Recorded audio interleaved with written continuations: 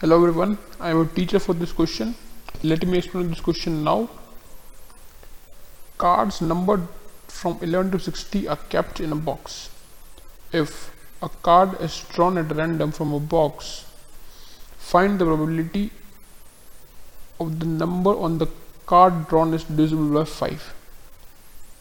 सबसे पहले तो divisible by 5 कौन कौन हो जाएगा? Divisible by 5 कौन कौन है? 11 to 60 के बीच में निकालना है. 15, 20, 25, 30, 35, 40, 45, 50, 55 and 60. राइट. सो हमारा सैम्पल स्पेस बन गया ये पूरा का पूरा. दिस इज सैम्पल स्पेस और नॉट. एंड तो फेवरेबल आउटकम्स कितने हो गए हमारे पास? Favourable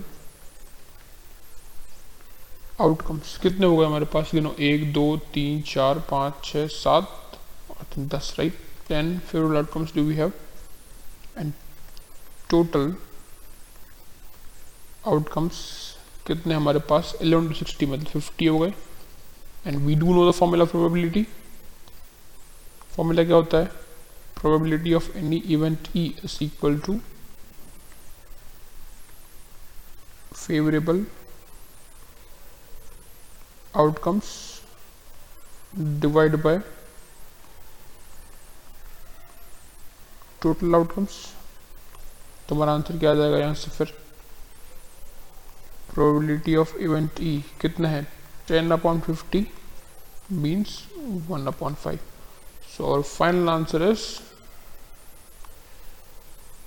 probability of event E is equal to 1/5. I hope you understood the explanation. Thank you.